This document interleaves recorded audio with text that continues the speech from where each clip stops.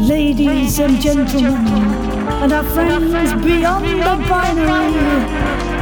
It is time to put your ears together for Indie AF. You'll give up your pursuit or we will fire at will. I love you. So I want you to find this girl. Can you have a baby? All praise the all-seeing eye. Go ahead, make my audio drama. Sound engineer, we have a problem. Talking to me? I'm talking to you. Don't see any other actors in this booth. You can't handle the booth. Looking at you, Patreons. Hello and welcome to Indie AF with me, Sarah Goulding. Hello. We have for you today one of the best freelance. I'm a freelancer. Producers of audio fiction, having a play and a delve into the realms of the capabilities of sound production and experimentation can actually do. Yes, it's creator producer of Cane and Fields and the Lightning Bottler and more, and also creator of this truly groovy theme music. Yes, it's Oliver Morris. Woohoo! Enjoy! I feel I should sing, zing, a ring-a-ling-ding-ding to a king of rhymes that ping and grow and words that oh and whoa and flow. This fella is a freelancer, a he-lancer, maker of Cane and Fields and Lightning Bottle and oh so much more. Very talented actually in musicianship if you need someone. And oh, the wordsmithery is sublime. This person is an all-round hugely talented creative on the audio fiction scene. Welcome to Indie AF, Oliver Morris! Hello. Cheering, fireworks, crowds surging, people screaming of excitement. Ooh. How lovely to have you here, sir. How the devil are you? I'm very well, thank you. It's a pleasure to be here in my living room with a microphone in front of me and a cat on my heels. Do you know, we all yearn to have that life, don't we? It's pretty good. That's where the magic happens, isn't it? Yeah. So I wonder if we could just start with one of the smaller questions in maybe if you could possibly just summarise the whole audio fiction landscape right now here in 2021, Ollie. What's going on? Okay. I'm going to ask you because you know these things. Oh gosh, I've been pretty bubbled recently just because one of the things that happens when you make an audio drama is you tend to batten down the hatches for a little while so you don't get overly influenced by other creatives. But what have I been enjoying recently? I've been enjoying Midnight Burger. Groovy. I've been following with great passion the final recording sessions for The Wooden Overcoats. I know, I'm a bit sad. Yeah. I think, as long as none of them actually do need a wooden overcoat, they could just come back, couldn't they? I don't know. I feel like there is a joy in ending things in as much as there is a joy in continuing things. This is true. I mean, ABBA came back 40 years later, so maybe 40 years, kids, we've got a new show. Oh yeah, like they'll come back together when they do the TV series. Oh, yeah. Surely when they do the Netflix special and then the films. Yeah. Brilliant. Exactly. Cool. That would be good. Hey, maybe we could get a cameo role in the background waving or something. I hope so. So beyond that, yeah, how on earth have you got embroiled in this wonderful world of audio fiction? I know you've kind of done it properly, haven't you? You did a course and everything. I did do a course. Was it Bournemouth? It was in Bournemouth, yeah. What a beautiful place. Unfortunately, that course doesn't exist anymore. No. They took the whole department out and replaced it with an AR department instead, so like augmented reality stuff. Sacrilege. Yeah. It's they were like, there's no future in radio, just as the podcast industry started to boom. Oh my gosh, I've got so many swear words in my head right now. Can't say a word. Wow. But no, did you find it useful to, actually do that in a what's considered proper way, I suppose? Well, it was a very interesting experience because what the course was about, Bournemouth in particular, was about sort of future-proofing the medium and kind of learning what's going to come next in order to sort of preempt the problems that would come in the future. So it was one of the first internet radio stations was Burst, which was the Bournemouth Internet Student Radio Station. Nice. Or student Love station. An acronym. BIRST. Radio Student something. ST was student, I think. Clever. Or something like that. Or station. I can't remember. But the point was that they were very good about sort of future-proofing. So I went over there and they were good with kind of like here's where the medium's at, here's where the medium's going, here's a history of radio, here's a whole bunch of like editors, sound designers, directors. Like you worked very closely with like the visual side of things. Right. It's also where I met Jude, Huzzah! who is my partner in crime when it comes to Yes. audio making. Is he the feels? Who's the cane? Who's the what? How's He's it doing? he's the sound designer. He's the narrator. Yeah. I think we had a chat about that once, and he said, you know, the existence of the narrator means that there is just someone in a room full of dusty tomes, who has the story of Cane and Fields in the palm of his hand. And he's some sort of blogger or archivist or something. Like Yes. there is a framing device outside the framing device, and that's what Jude does. Love it. And then occasionally he just says day trippers in very weird ways. Which is actually quite therapeutic. Let's try it now. Day trippers. It's quite good. Yeah, try it one more. Day trippers. Nice. Yeah, everyone should do that once in a while. Slow your life down and say words. Yeah, no, that's a groovy, fortuitous meeting. Yeah. Brilliant. And so, yeah, I guess, you know, you've been out as a freelancer in this crazy world doing not just audio fiction, but yeah, what lures you to tell your stories using fiction then? What is your passion for that way of telling a story? Fiction is because I've worked in both. I've worked in documentary and I've worked in fiction, and for me, I don't know. I like telling fantastical stories, not necessarily fantasy, but like fantastic stories. I don't know what that means. Fantahia. Yeah, I've just made a new thing up. Did you see what I did? Exciting. yeah. Yeah. So I don't know what draws me to fiction over the documentary. I guess in a way fiction is fiction is slightly more truthful. Right. It's more kind of I like documentary is about manipulating the truth in order to create a narrative, whereas with fiction it's about getting to a truth while making stuff up. So yeah, it seems the more honest of the two in the medium, in my humble opinion. That's a really good question. I hadn't thought of that. I think for me as well, it's just the problem-solving aspect. I mean, I'm very amateur in my production journey. I'm very early on in it, really, just experimenting and playing. And I just think that, thinking around as a listener, when you're listening back to what you're creating, have you really been able to convince yourself that that person is in that place at that time with those things happening around or to them?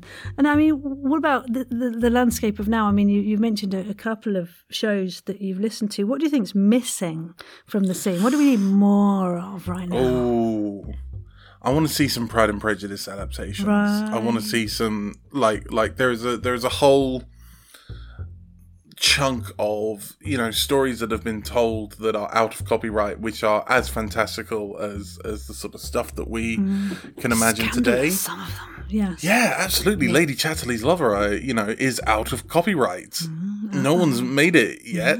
I mean, actually, that's not true. There was definitely a Radio 4 adaptation that I heard, and I was like, ooh, racy much. It's not. Radio that's not 4. your. It's one of those. It's a bit like that Muppets Christmas Carol bit where they go, "Isn't this a bit scary for kids?" And they just go, "Nah, it's culture." Isn't this a bit racy for a Radio 4 audience? Nah, it's culture. It's fine. It's a classic. Like you see, Radio 4 growing up a little bit with everything they release. No, that's very exciting. And yeah, I think I love a bit of Regency romance, having played Georgette Heyer for the podcast by the amazing Sarah May Tucson. I think that's something that hasn't really been tapped very much yet. And well, folks who are listening, if you can think of other things that you feel are missing from the landscape, do tweet us on @QuirkyVoices and @Oliver R. Morris and just tell us, because we'd love to know, and then we can maybe make it. We'll make it. That's the plan. That was a sneaky way of market research. Did you see what we did, Ollie? Do you think they noticed? I did. It's very cool. Whoops! Hey! What did just say enjoy your audio pictures of the day. Oi! Hello, Sarah and listeners of Indie AF. This is Emma Johanna Purinen. I'm the creator of the science fiction audio drama Rogue Maker, and I am here to give you my 5 picks for shows that I think need a lot more listeners because they're really freaking good. So, first up, we've got Midnight Burger. So if you like Doctor Who, but you want like the American diner version of Doctor Who, this is the show for you. This is about a diner called Midnight Burger that reappears somewhere in time and space every 24 hours. The only thing that's constant is they open at 6. But along the way, they meet all sorts of aliens, monsters, strange dystopias, and just other weird characters. It's a lot of fun. Now, my next pick is called Tides. Tides is about Dr. Winifred Uris, who is a biologist who is stranded on this faraway moon of a gas giant. And she's trying to get back to her ship and crew. And as she's doing so, she's logging all the really neat alien creatures she meets on this moon that has, as you could guess from the title, very strong tides. So on Earth, you can have tides change by several meters over the course of the day. On this moon, Fawns, it changes by like 100 meters every tide cycle or something ridiculous like that. So there is a whole lot of life that has adapted to live in this specific environment. And like, I'm a scientist, and I just, listening to this show, I could just tell there's like this rabid love of really cool science and biology and astronomy, like permeating the entire fabric of the show. And that's why I think you should listen to it. So up next, I've got Breathing Space, Fading Frontier, which is a sci-fi Western anthology that takes place in a future version of our own solar system. This is a pretty hard sci-fi show, and it's an anthology, which means it's all set in the same sort of fictional universe, but every episode has new characters and a new scenario, and this show goes from like pure Western to horror to slice of life to like heist comedy. It's all over the place in the best way, and yet the universe still feels really consistent and cohesive. It's also often described as a gay unionist show, so if you're into that sort of thing, check out Breathing Space, Fading Frontier. Next up, we've got The Stench of Adventure, which is, if you like Douglas Adams and Hitchhiker's Guide, you will absolutely love The Stench of Adventure. It's one of those shows that makes comedy just feel very kind and nice. Like, there's this strong emotional core to the show, and yet it's like funny as hell as you travel along with Stella and the members of the Starship Raccoon, which is an intergalactic trash collecting vessel, if that gives you any sense of what the show is like. The captain's a horse, so that's fun. Absolutely, you should check out The Stench of Adventure. And lest you think I only listen to sci-fi, the last show on my list, and this list has been in no particular order, but the last one I want to talk about today is Electromancy, which takes place at a school for magic in a sort of steampunkish environment. There's all sorts of different types of magic that is treated like science in universe. So there's electromancers who can shoot electricity, there's pyromancers who can use fire, cryomancers who can use ice, and then also psychomancers who can read your mind and things like that. And in this society, everyone who has magical ability has to go to this sort of school for the state, and they have to serve the state for a few years. So it starts small with just this core of students as our main characters, and you can just tell it's going to expand and be about the political situation and the scary ramifications of having to use your magic to serve this empire. So that is my 5 picks for this week in no particular order, just shows that I think are really freaking good and could use some more love. So why not give them a listen? Thank you. Whoops, whoop-hoo. What did we do? We shared Pod AF highlights with you. Oi! So let's hone in on the glorious world and beyond of Canaan Fields. And for those who haven't for some reason found it, could you summarise it? Is it possible? Oh, absolutely. It's about two paranormal detectives. They're British. They have a penchant for wrestling and noir vibes. Mm-hmm. It's a horror noir audio fiction podcast about two guys searching for the unseen. You know, if you're having trouble sleeping, if you're, you know, seeing stuff out the corner of your eye, if you've looked where you shouldn't, then you might require the services of Cane and Field's Paranormal Investigators. Love it. Now, I listen to this show in black and white. It's like got that groovy feel to it for me. Yeah. So when I'm getting those pictures of that seascapes and those places and the shops, everything's in black and white. I think other people should try it. It's quite a fun thing. I've been trying to paint it as multicolored as possible. So that's no, you do. There are moments where it becomes the Wizard of Oz and everything is sprawling Technicolor, right? But I think if you start off with it like that, it's quite an interesting way to listen. I've never thought of listening to it in black and white. See, look at all these things we're coming up with for people to try. It's wondrous. Very groovy. And when you've kind of created the piece of, you know, you've got the actors in the space to make it. How did you work through those things? You had them actually together with you, it seems, so which is wonderful, and I think a lot of people do prefer and want to do that, you know, times and needs must and all that. But yeah, how did that work out? Were you directing folks? So I was kind of producing. My job was basically to produce it in as much as find locations, get people there on time, like the sort of the nitty gritty admin stuff was sort of the thing I was doing. Jude was doing the directing, and then Jack was sort of on hand to sort of fill in the gaps, basically. Right. Which sort of did come up, and was sort of, you know, I'm grateful till the day I die for sort of Jack's contribution during that time. Yeah. You know, I was getting scripts together. I was not very good at my job of producing. You know, I just had like piles of scripts everywhere, and like they were folded together, and it was a whole nightmare. And like, oh God, what scenes are we doing now? We're doing scenes 5, 7, and 8 today. Let me just gut this script because we've already used scenes 3 and 4. You know, like all this sort of all this jazz. I'm sure people are going, yeah, I do that too at home. This is me. Yeah. And then when we had the actors in the room, it was brilliant because we could just feed off each other. We, you know, there was energies that we sort of got out of it that we wouldn't expect otherwise. It was just glorious. Like you know, one of my favorite moments is still there's a bit in, I think, episode 4 where Hannah, one of the characters, Hannah, is sitting on a bench, and Lucifer Kane is behind a tree, like looking out at her, trying to go like, well, what are you doing? And sort of spying on her, essentially. Right. And he goes, oh, so you've seen me then? And she's like, yeah, I've seen you. But to do that scene, we had like a Tascam handheld digital recorder. We had Jude sitting on the bench next to Greta, who plays Hannah.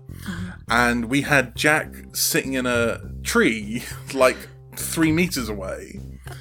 And so we got to play that out in like real time, and like all that sort of like I cannot stress enough, like using that recording on location was what made it what it was. We have been praised for our like use of space, and it feels like cheating because all we did was use a flat. Well, I don't know. I think that's what I think a lot of shows are missing. They are flat themselves for not being in a flat, right? I think, and yeah, the sort of the resonance that your show has within it, and yes, the ambience of it. I think it's something that really makes it more immersive and groovy, definitely on the landscape. There is I was just going to say there is a strange thing when it comes to mine and Jude's sound design, which is Jude is an absolute master when it comes to the whizzes and bangs and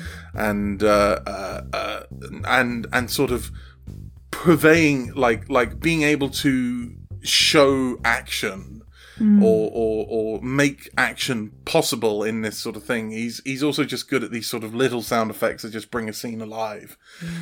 My background in audio production and particularly in sound design, what I'm good at is making room tones.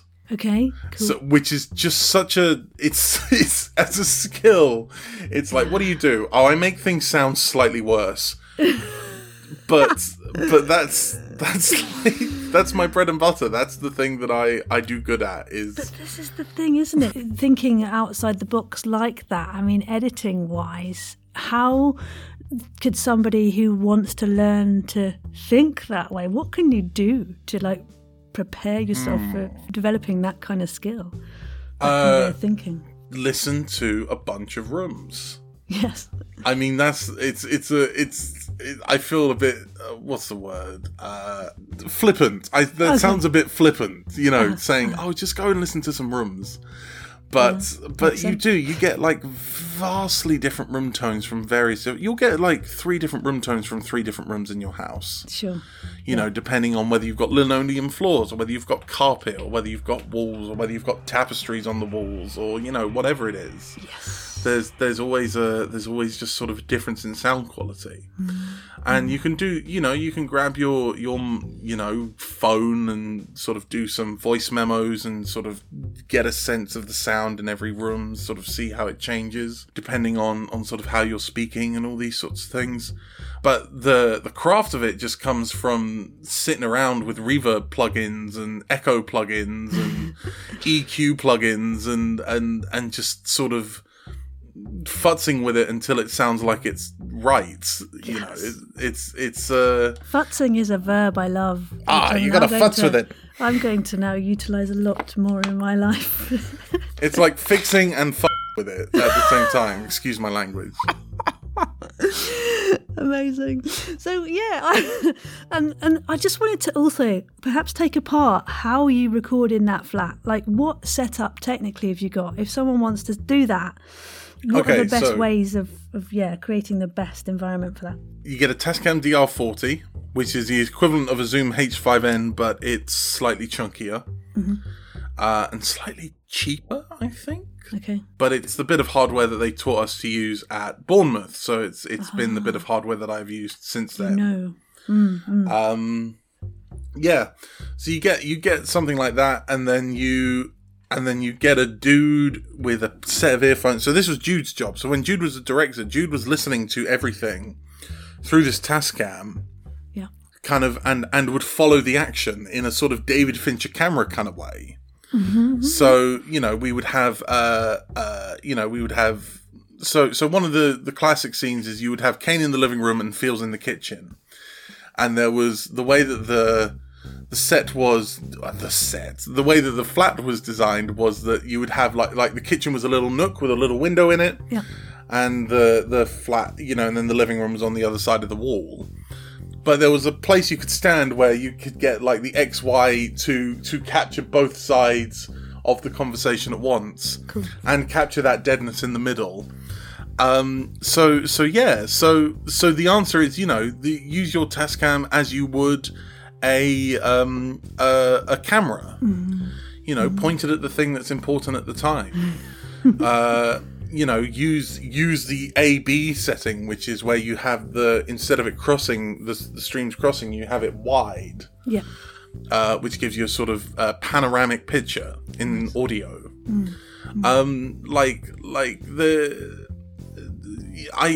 You could do this with a phone. I don't think it would be as effective. Sure. You could do it with one of those little kind of handheld recording devices you get for like conferences and stuff, which have the little XY on top. Yep. You could probably do it with one of those. So it suits for all budgets. Yeah.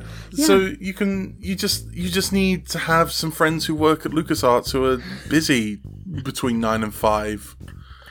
And you can then invite all your friends round to come sit in their flat for a bit. Like lovely friends. And did you treat the space in any way at all, or just left it? No. We just the vibrancy of it. Yeah. Yeah, we lived for we wanted it to sound like a flat. And luckily it was already furnished like a flat, so we didn't have to do much to I've seen pictures of Dirk Maggs working on Neverwhere where he's like bought as much furniture as is physically possible in order to sort of create that ambience in a studio. But the thing is that there's stuff like that in your room. I remember we had to do one pickup scene for Kane and Fields in episode 5, which I think might be a scene we play later. And one of the bits is that we recorded it round Jack's house, and we didn't have Jude on the day because Jude had started working. Jude absolutely betrayed us at the end of the first season by getting a good 9 to 5 paying job. How dare he? How dare he? How dare he go into in the medium that he living. wanted to work in as well. Really? So we're all very jealous of Jude. Yeah, no, this is glorious. Well done, Jude, actually. Congratulations. God damn. Res a fraz. Keep going. It will happen to us all. Come, one day. One day. But yeah, so it was just me and Jack recording. I just put a Tascam, what was essentially in front of his television. And then we just did the whole scene, moving around, blocking it. Like, that's the thing, is you get to block scenes. Yeah. You know, there's a real freedom in kind of working in a real space, as it were. I love that. So more people, please do that. If you can, just do it. Why try and spend 10 hours trying to get the editing effects and downloading sound effects and creating Foley when you could just be in the actual space for not much trouble. And I mean, I should say that when we did season 2, which was all set in a seaside town, we completely threw that philosophy out the window. Okay. And just recorded it all in a studio because we had access to a studio. Well, I was going to say I had the delight to join you. Oh, of course. Yes. And that, I must say, was really good fun coming down. I had a lovely little cameo of fun in it. And, yeah, Chippy. And there's a lot to be said for just, rocking up, having had a little browse and a play with the script, and then being told that you can also play a bit more. And I wonder if we could talk about that style of your directing once you're in the studio with actors and how you kind of eke out what you want from them. It's interesting. Like, it sort of varies depending on the script, the character. So our more austere characters were not allowed to deviate from the script. So for example, the Yawning Man or St. Dunstan, you know, that character had this very sort of robust sort of way of speaking that we were like attached to. Like, there were bits of writing we were attached to and bits of writing where it was like, this is a scene which needs to happen in order to carry the plot along, but like, that's it. You know, these sort of interstitial scenes. So you were one of a select few that kind of were allowed to improv. We had a whole the woman who plays Janine, Ali Campbell. We said, hey, do you want to just freestyle something? And she gave us the most appalling in the sort of sensible sense. This appalling story about crushing a hamster. Okay. And we were like, oh my god, this is actually scarier than anything that we've written for you. And then we had everything we recorded with Jenny was we had a script, but we just sort of went off script for certain bits of it, and you know, especially when we were sort of exploring the room, we it was like, well, there's a script, but we don't really need it. It's just words. And a lot of, I think the episode 4, which we just released, the initial recording we did was at the Obelisk in the South Bank in London, or on the North Bank next to the South Bank, kind of thing. Yes. In London, and we would have used it, but unfortunately the winds weren't on our side that day. No. So we recorded it all again, but again, we didn't have a script for episode 4. We just had these vignettes which we'd already recorded, and then it was like, right, we need the interstitial juice between Kane and Fields. What do we do? And it's like, well, let's get the mics on. We'll figure it out. So I think it's very important to kind of have that like element of letting your characters sort of explore their character, you know, letting your actors explore their characters, letting go of the script sometimes, and I don't know, I'm trying to remember what we used to call it in A-level drama or GCSE drama. where you have a piece which you've sort of devised piece, yes. you know. So allowing for that devising, allowing for the devising is groovy, you know. It's sort of it adds something to the script. It adds a realness or a rawness and a sort of a lackadaisical or it adds something to the script. It adds a sort of je ne sais quoi, I guess. It's very wonderful. I mean, and as an actor, I think that's so fun, you know, and I have had a few scripts over the years that just basically in brackets say, Sarah, do what you like. And underneath, fade out. I had that for a Scottish podcast and Y2K and a few others. Wonderful. And it's just, I think that's been really good fun to be able to just do whatever. Because once I think you've perhaps played a character a few times at least, I don't know, you start to think as them, right? When you're reading the script, you are them and you are in the moment as them. And that's why these other little things in reaction to whatever someone else has said to you or is doing to you or around you, it's exciting to play with, right? So yeah, give some actors a chance to breathe and play some life into your shows. I think that's a groovy thing to do. And I guess looking at like shaping it, we've talked a little bit about the editing, and you're a very accomplished creative yourself as far as design is concerned. Where do you get your sound effects and your ideas and inspirations for those? What's your sources of happiness? So free sound is a marvel. Isn't it? Archive.org if you're looking for kind of music that's out of copyrights. Okay, yes. Freesound.org is what the show was in its first season. Jude has since got an extensive sound library, but I'm still a free sounder. Okay. I'm trying to think what else. Occasionally you will need to drop a bottle into a bathtub. Right. Like occasionally there will just be like, well, we need this deeply specific sound, and the only way for us to do it is to go out into the field and get that sound.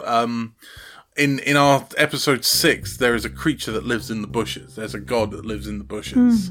As you do. And so me and Jude went to Brockwell Park in Brixton with a sound recorder, and we just sat and rustled some bushes. And we've got like a 7-minute version of it on our Patreon, which is just us going around like, oh, listen, look at this bush. Is that one better than this one? What about these leaves over here? Or the eponymous Jude and Ollie drop stuff in a bath, which starts with me just dropping like a bottle in there, and it just goes thonk immediately against the hard surface of the bath. What you're after, it wasn't quite what we were after, so we kind of dropped it in sideways after that, and got that kind of brilliant that you were looking for. So experimentation with Foley is not beyond you, and I think that is also more fun if you've got time. You know, if you haven't done a stupid thing and said I'm releasing this in a month, and then you sort of have to push yourself to do that. I think if you say you're going to release something, add another 6 weeks at 10 weeks to that. Give yourself some sanity space. But if you've got the time to make the Foley, then I think it's so satisfying. There's a lovely pearl drop in Rosencrantz and Guildenstern Aren't Dead that I actually sent my daughter off to do. It's my favourite thing, and my daughter did it. And basically, because she was like, can I help? I was like, yeah, I'll do this. So I gave her my HN1 Zoom, and she went downstairs. No, HM4, I lied. And she just dropped this marble on the floor of a wooden conservatory, and it just sort of rolled around, and it sort of does the whole goes across both sides of the thing. It just sounds glorious. It just gave depth to a moment that I thought was really groovy. So so just taking time to do other bits and or deploying other people to do some recording for you for bits and bobs is definitely recommended for happy solace of when you get it back. If you want to be my friend, and this is a we thing, all want and to be a friend, Ollie. Everyone's going yes. Yes, I do. Yeah, they're all going yes, and I know that some of them are like have never met me in person, and they're like, yes, I want to be your friend, and those are the people I'm slightly worried about. But if you want to be my friend, just send me sounds. Like, Happy just send me birthday sounds. Yeah. Just any sounds, like, and I will put them away. I have this beautiful crinkly sound from Felix Trench, where he just goes, and at the end he says, "I am unwrapping a fridge." And he sent me that, and I was like, "Thank you, Felix. I don't know what I'm going to do with this, but I'm going to do something with it." It will be, and you can slow that down and turn it into a launch of a spaceship, right? Exactly. Yeah, exciting. I love that about Felix. But yeah, I think that's the thing, isn't it, about the creative things you can do and manipulating sounds. And do you play with that a lot? You don't just use a sound for what it is? Oh, absolutely. Manipulating sounds is half of sound design. It's like slowing things down, speeding things up, reverbing things, any good digital audio workstation. So I'm not including Sadie in this.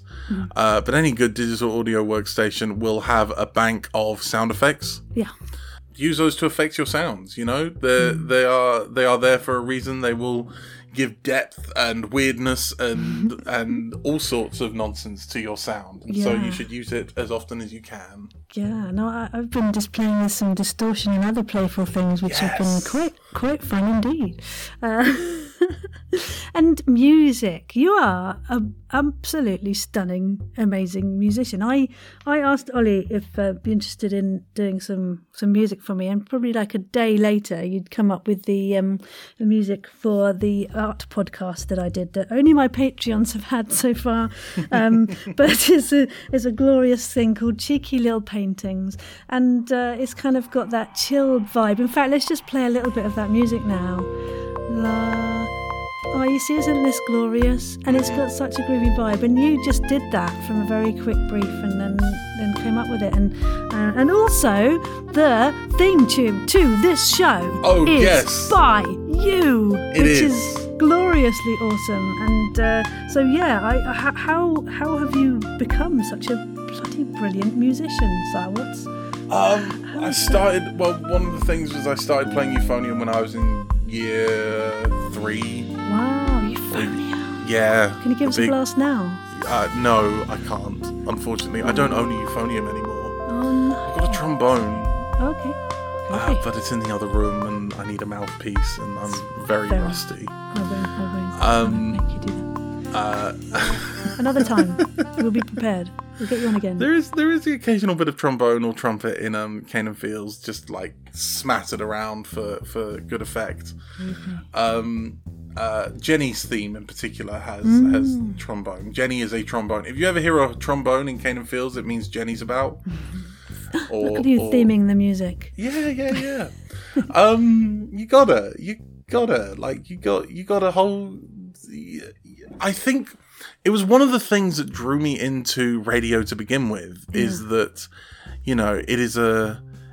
I was like, you know, I was making music, I was making speech, and I was like, well, how do combine? And it's like, well, radio. Radio is a mixture of sound and silence, and speech and music, and the way that you can sort of experiment with all these different bits of genre and stuff is like for me, the podcast is like the final artistic realization of whatever it is that I was going for as a kid. Right. You know, it's that mix of sound and speech and yeah, I love it. But yeah, I've been playing euphonium, and then I played piano, and then I played guitar, and then I played bass after playing guitar, and trombone after playing euphonium, and the electric piano after playing the piano. And then I tried to do drums, but I wasn't very good at it. I did some singing. I sang in the Royal Albert Hall as a kid. I also sang in the Birmingham Symphony and the Barbican Centre for the 21st anniversary of The Snowman. I was the We're Walking in the Air kid. So you did your proper up high beauteous singing. Oh, Ollie. Are there recordings of it? I can still sometimes like squeak out Panis Angelicus. No, there are not. There might be. My grandmother probably has a copy. Yay, grandmother. Let's tap her for that. No, if she's let got it die. Insert it here.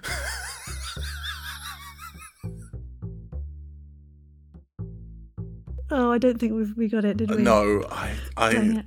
This was in like the noughties. You know, we weren't ripping music onto computers yet. You know, the iPod was just a glimmer in someone's eye. Yeah, In Steve Jobs' eye. True. It's crazy. Such heady days when kids talk to each other on a phone rather than just clicking like. Just clicking the buttons that don't exist because they're on a screen that's just a piece of sheet metal, and then you occasionally break that screen and it's like, well, this is a brick now, and then you're like, god dang. Let's not lament the loss of crazy society through technology. But yeah, let's hear some glorious clips now, can we, from your wonderful show. So I'm just going to play them live, and we'll just see We're gonna have a what listen. exciting adventures there are to unfurl. So folks, this is a treat for you. Why have you chosen this first clip here? So this first clip is from the first episode. It's the first scene when you asked to get some clips together. I panicked and I went to the Kane and Fields Patreon Discord. Yes, I was like, hey guys, yeah. what are your favourite bits about Kane and Fields? And one of the bits that came back is we like the monologues and we like how they occasionally just like aren't. They just lie to each other, or they like there's just something always a bit wrong with them. So I was like, yeah, let me grab a scene. Cool. Well, let's have a listen. Here we go.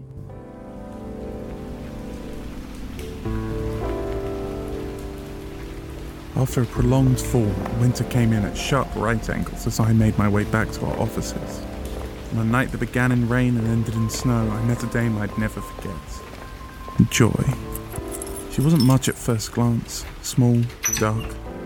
The kind of girl you imagined your mother was at her age. But beyond the simple skirt and large winter coat, a poise and elegance transcending time, and a very fine profile. That's just Brutus Fields, my partner. Brutus, this is Joy Atkinson. Yep. Now, please, you said this was about your husband? The woman had no interesting features to me, but I could see through her waves of smoky brown hair that she was cute. She had her small frame hidden in large coats and was wholesome in a wholly metropolitan way. She was obviously not at her best, though. She was being held down by grief, as a bad joke on a good name. In some lines of business, you meet people on the worst day of their life. Very rarely, in my previous occupations, I've been a bailiff of their sins come real. In a way, but more about my baby. We don't handle missing child cases. Oh no, they're not lost. I'm sorry, this is all a little strange. Strange is the level at which we operate. That's the end of the first clip. So yeah, it's a beautiful example there, of just one of the introductions to a new, exciting adventure, really, isn't it? And when you're writing that kind of monologue, do you have specific hit points that you aim for? What is a good monologue? What does that mean? Well, I'm trying to think. When we were first writing Kane and Fields, I was convinced that Fields would be an American. Okay. So, or that I would do an American accent, like, just down here, a poise and elegance that transcended time and a very fine profile. That's kind of absurdity, which thankfully we didn't do. All I knew is that I'd also just watched The Freshman, which was about, a geek playing American football. And I just remembered that there was this line about the love interest of the film, which was the kind of girl you imagined your mother was at her age. And I just read that and I said, that is just the most beautifully Freudian thing that has ever been said by anyone. And in this show where all we're doing is exploring the unconscious, that's got to be in the first line.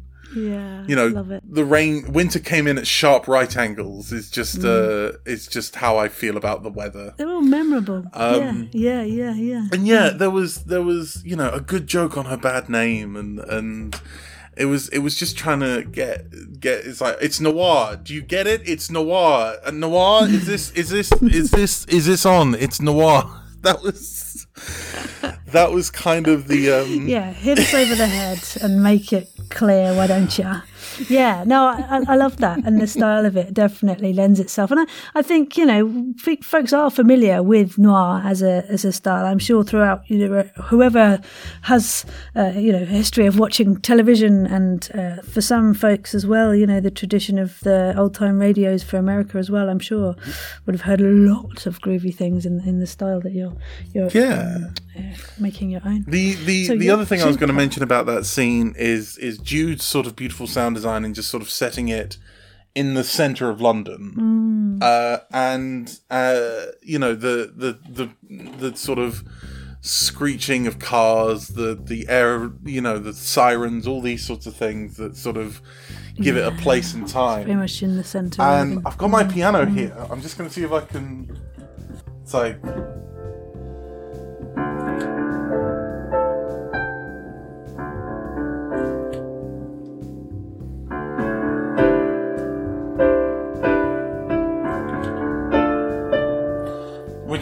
It was all just about beautiful.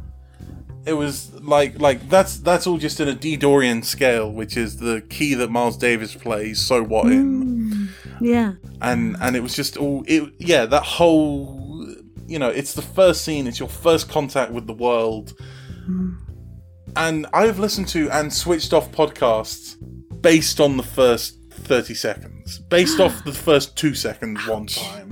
Gosh, you're a harsh taskmaster. I'm really harsh. There was one podcast that started "Hello, I guess," and I was like, "Well, I can't. If you don't know, then I'm not gonna invest time in it." Like, oh my gosh, there needs to be a new standard Ollie test. Whenever you've made your podcast, send it to Ollie. Is he going to listen to more than 2 seconds? Will I listen to more than 2 seconds? Oh man, that's quite amazing. I mean, I at least do listen to a full episode, even if I hate it, and I'm just thinking, this is not for me. I did accidentally listen to an episode of Starship Illyria as well once, which I had to listen to all the way through. But yeah, I think there's a lot of crazy fun to be had with being that discerning, I suppose, because yes, there are a lot of shows now, aren't there? And what really puts you off then, just if we can sidetrack into that avenue? I'm not sure. There's not, I think, I don't know, at this point in the sort of audio fiction scene, you really have to do something to stand out.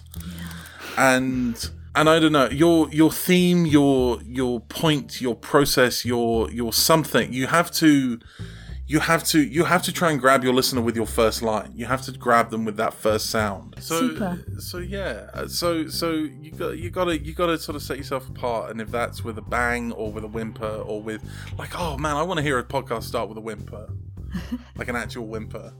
Cool. You gotta drag your audience into the world. And whether that's with a piece of music or whether that's just with sound design, you know, like you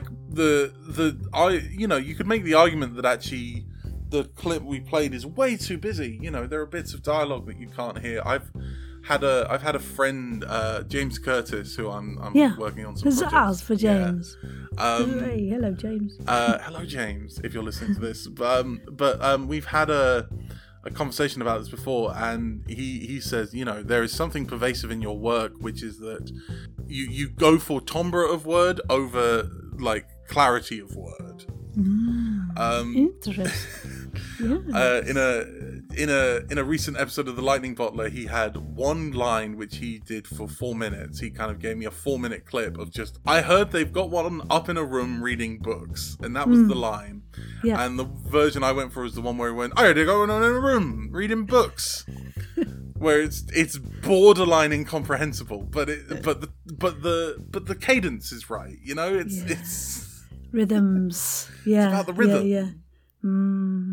I love that very much, and yeah, I do think that as a voice actor, I think you do try and find the lyricism, and I think it was Georgian Cobb I was speaking to about imagining your cast as members of an orchestra. Yes. For a Medieval episode. Go search that out. It's great, great chat. And I just love that concept of like, oh, I think I'm probably a bit of a flute now and then probably the people pulper, maybe some kind of bassoon. deep bassoon, yes. So I'm the flute family, I feel, very twittery and a bit of a meanderer. But I think that's a wonderful way of saying things. Well, let's have a look at our second clip, shall we? And what have you chosen this to purvey? What delights await? Oh, yes. The second clip is the moment in which the entire world of Cane and Fields unravels. When Brutus Fields is hit by a car. The narrator in this is Greta Clarkson, who plays Hannah Turnwood Knott. Here we go. It happened.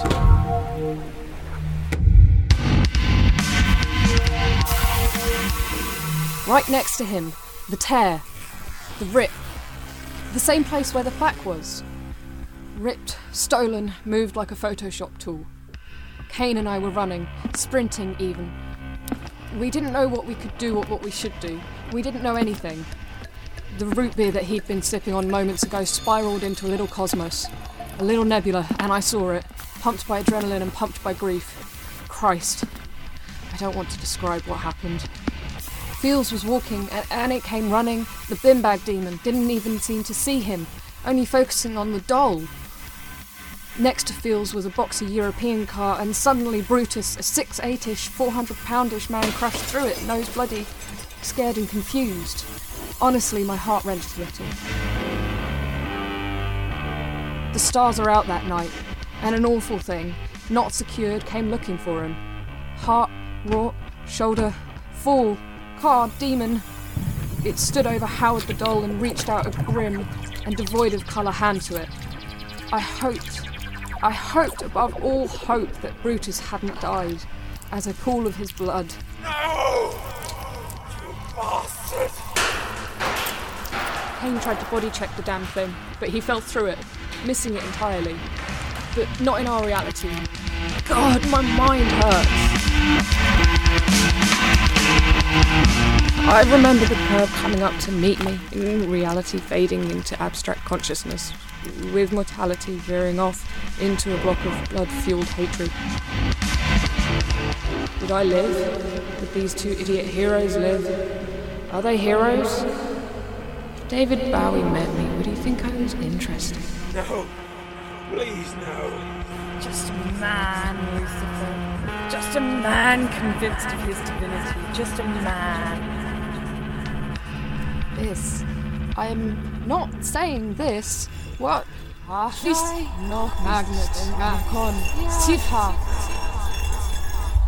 left eye rolls back into my head and my arms bend backwards. For a moment, I see that with different and disparate moments, I could be Lucifer Kane.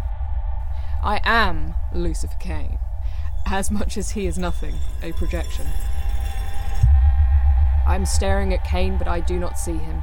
I see past him and through him. He is cracked at the middle like a teacup.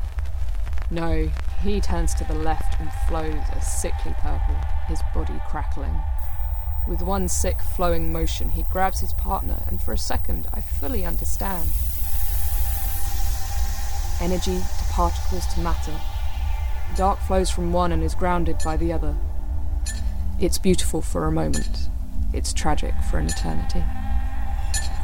He needs to feel this world, for he is not and cannot. We know, and we can't split them. Split them. Split them. Split them. Partner takes partner in an embrace. My left eye shields itself, lest I lose my mind. But my right eye sees. Yes. I love that scene. Yeah, superb. And there's obviously, there's massive things happening. and yeah, it's so very easily vivid to conjure up, right? Because of what you've done with the music and the sounds and the voices and the play. So yeah, talk us through some elements of why you wanted to showcase that today. So I wanted to showcase that partially because it's my favourite bit of sound design from season 1.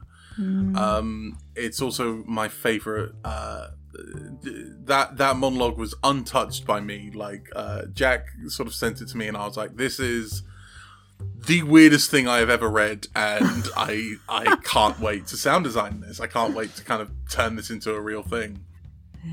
It's also what one of the things that someone was saying on the Kane and Fields Patreon last night is that Kane and Fields is a very visual show for them. Like there's a way in which it sort of fills the mind with image. Yeah, definitely.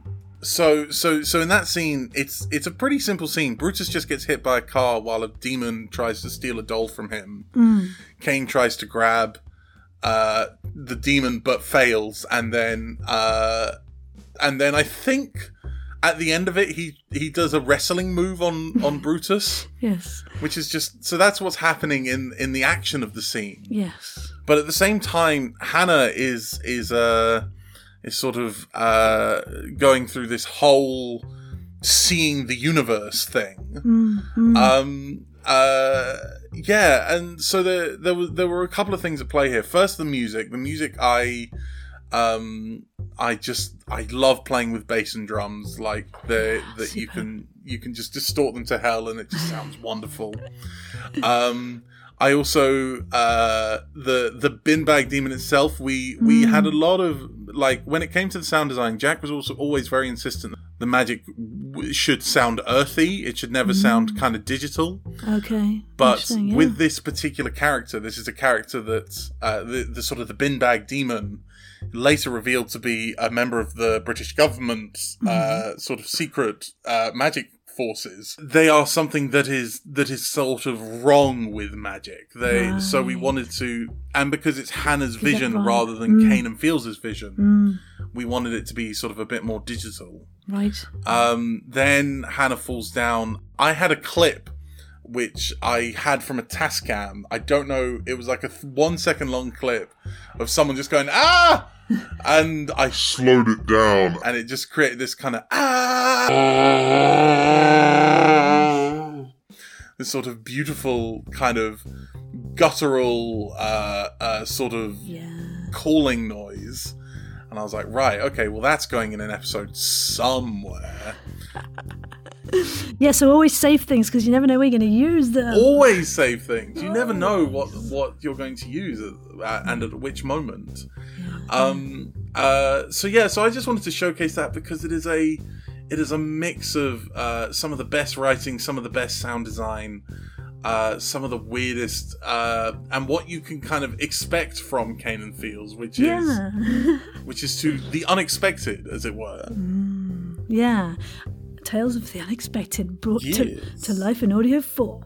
But yeah, I think as well, just the richness of that mix of things all together. And I think some people would find the balance of that really hard, and trying to get that dialogue to sit on top of and around and inside and wherever you're going to move it next to the in the scenes. And yeah, I mean, any tips for people to develop and hone those kind of skills? Again, I'm going to keep saying trial and error.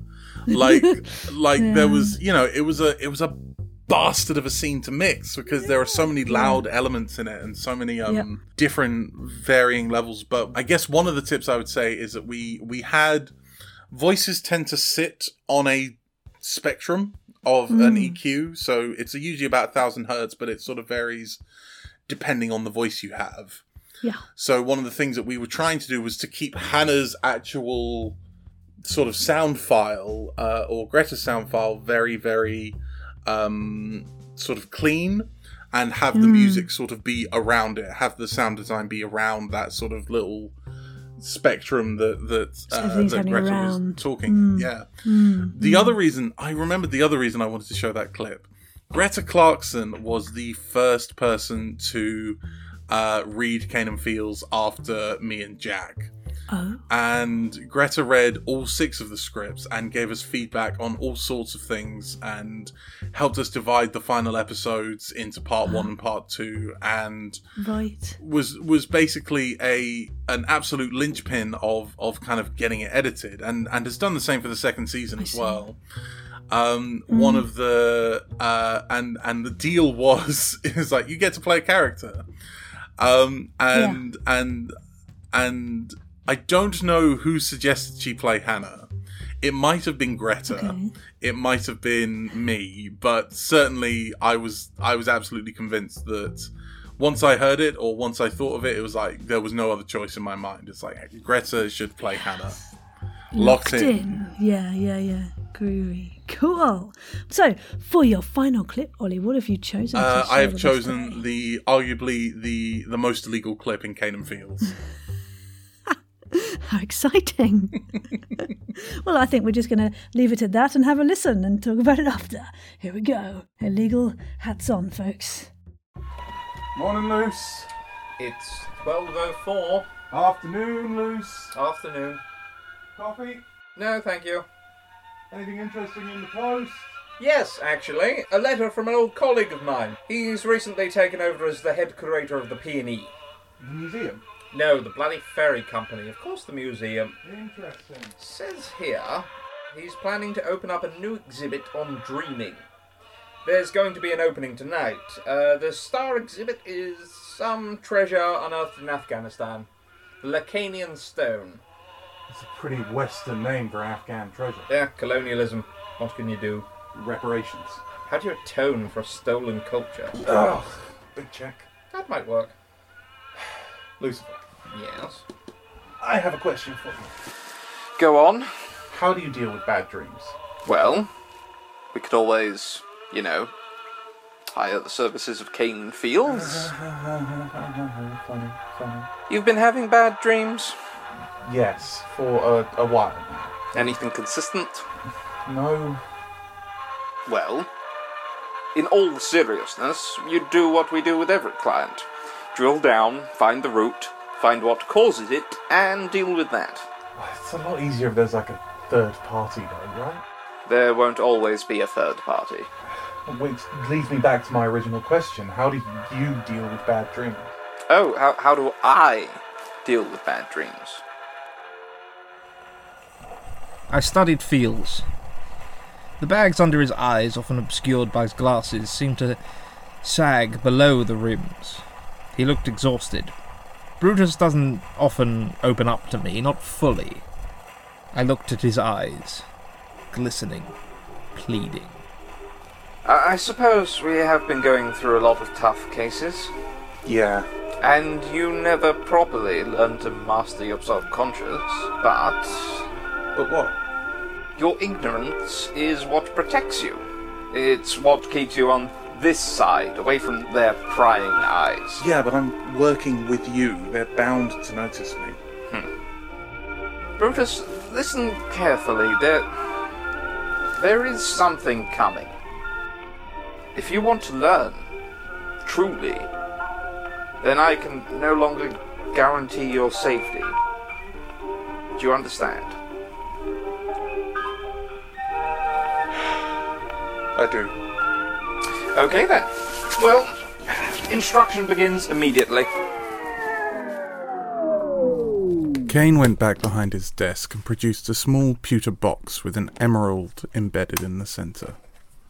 As he opened up the box, I could see tobacco, rolling papers, a grinder, and a sandwich bag full of a dark, reddish-brown herb with flakes of crystal caught between its roots. So what is this? This is Jungian hemp, grown in the wilds of the Colombian rainforest. The way it works is it boosts your cortex with about 200 times more dopamine than it really needs.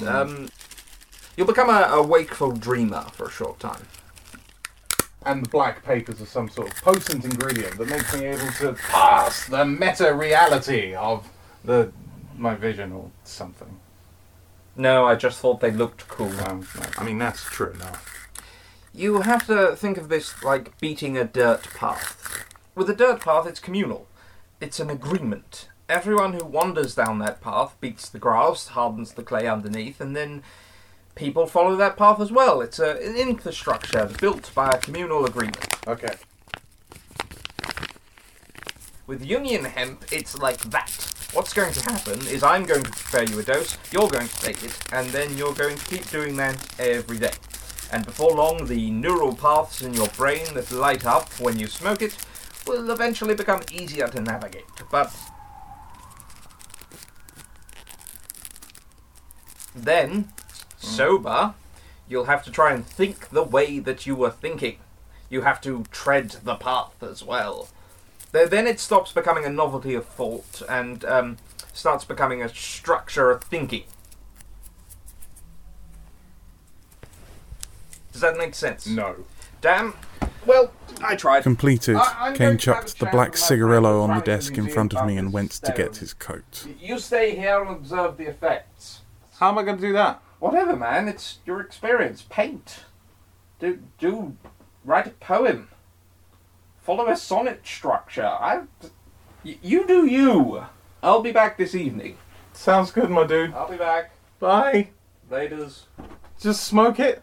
Yes, just smoke it. Okay. It's not scary. Okay. The dreams are scary. Yes. The Jungian hemp is good. Okay. It's good for you. Alright. Builds character. Okay. Bye. Bye. And there we have it. So you asked me what I want to see more of in audio drama, Yes. and the answer is illicit activities.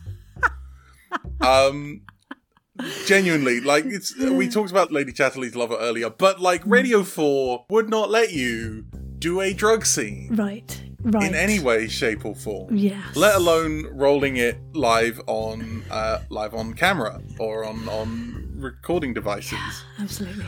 That scene in particular, like there's a couple of things going on. One of them is that when we were putting it together, me and Jude, we were discussing how the lens of it changes over time. Like it starts with this sort of very clean room tone of like you're in the room, and then it sort of dials back as if you're sort of listening to it through like a recording device, like like a bug in the office kind of thing.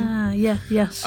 You've got the music, which makes it just feel very Cold War. Yes. That does straight away, yes. And then you have the illicit activity, which is sort of the center of the scene.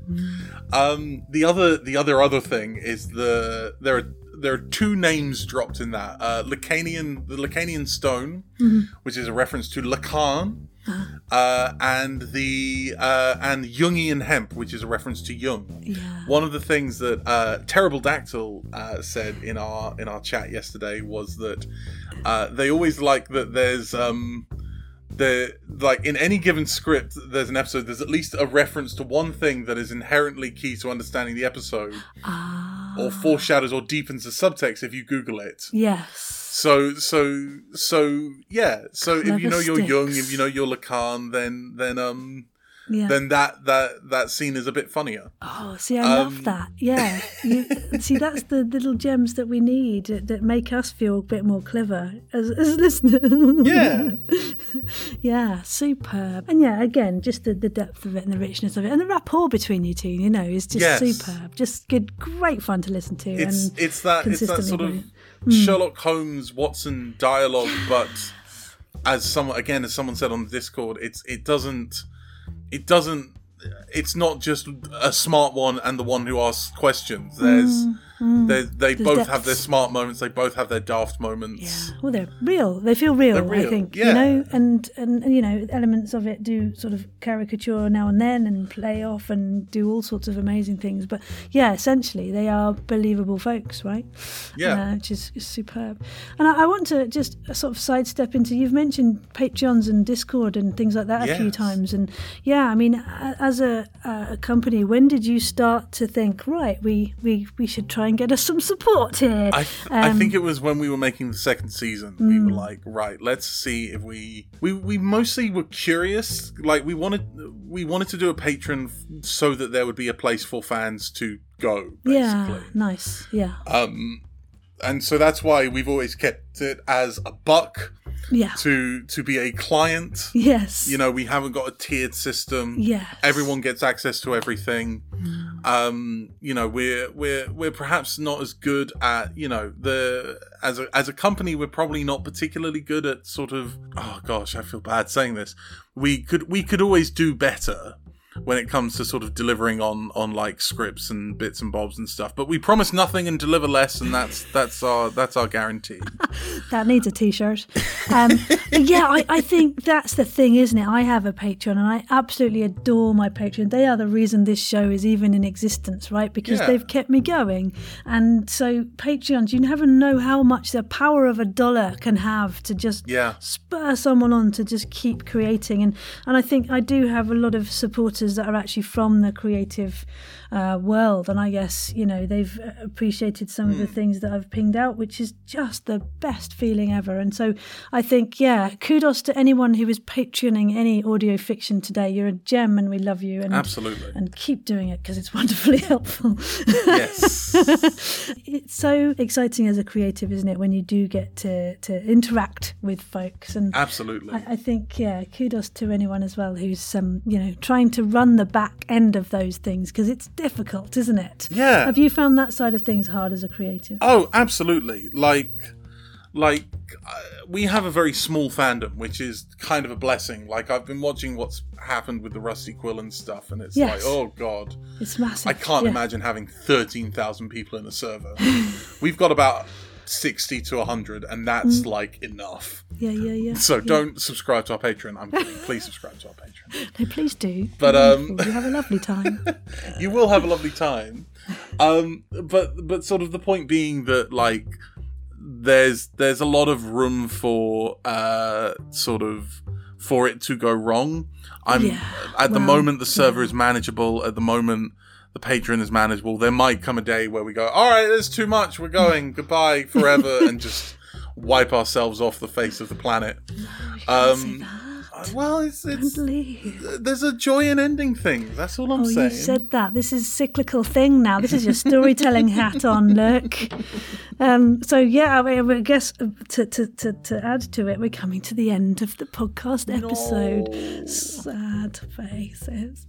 I just wonder then, just as sort of parting shot of wonderful advice from your wonderful creative head, if someone is perhaps at the stage where they haven't quite started anything yet, but they've got the scripts, what advice would you give them to make that into something absolutely stunning on the landscape?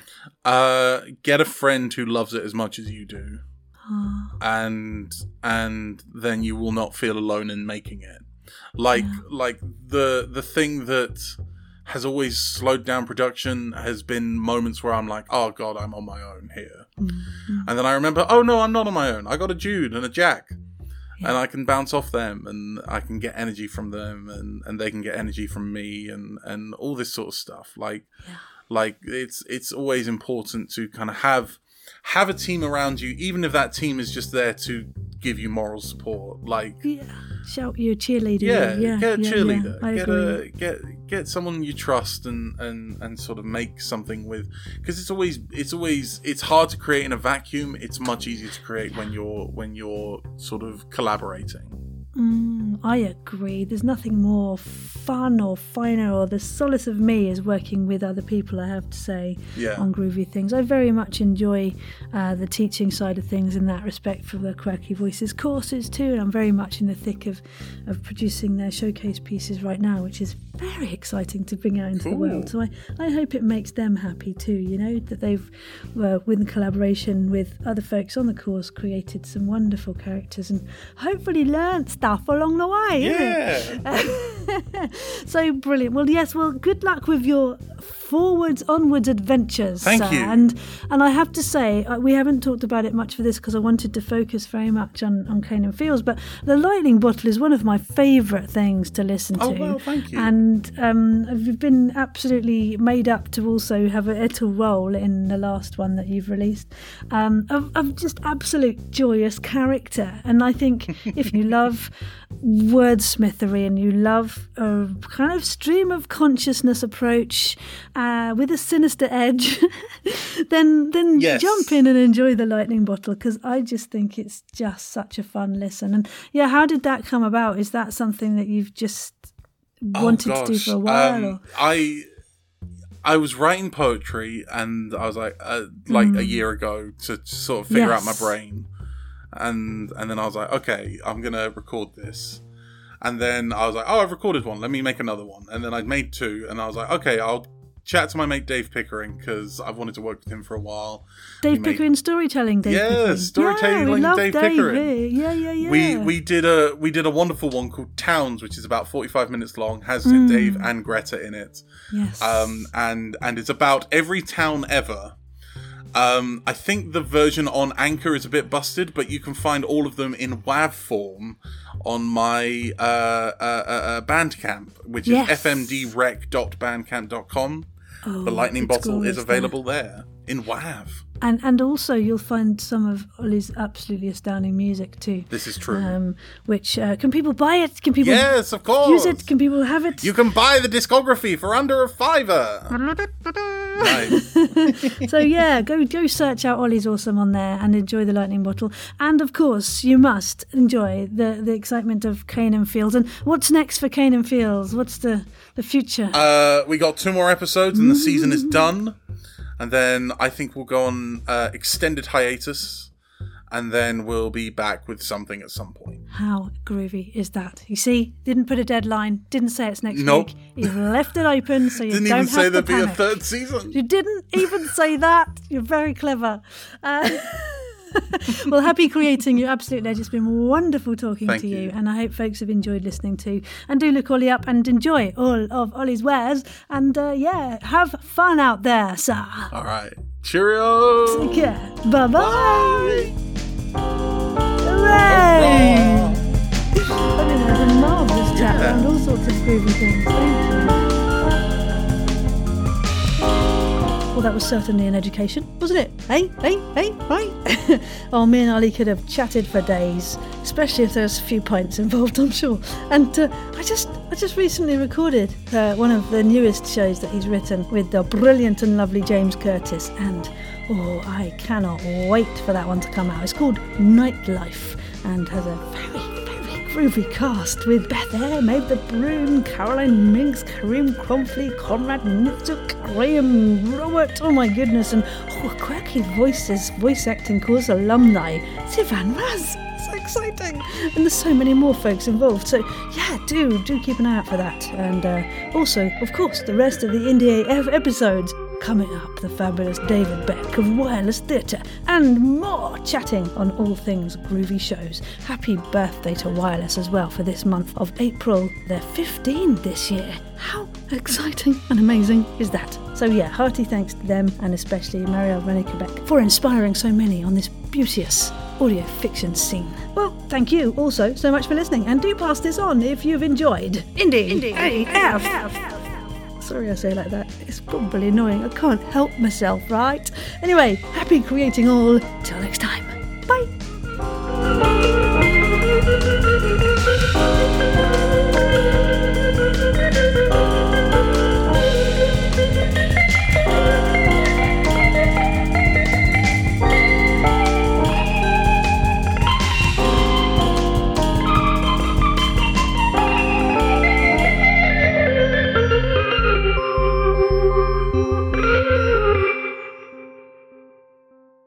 Hi, I'm Jamie, and I'm the owner of The Flame. Here at The Flame, everyone's family. And just like a family, when things get tough, we band together. We'll keep it lit. Don't ever quit. We'll never let the flame go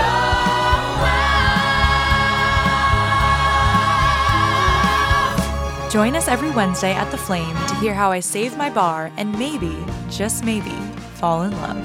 The Flame, an original podcast musical on the Broadway Podcast Network.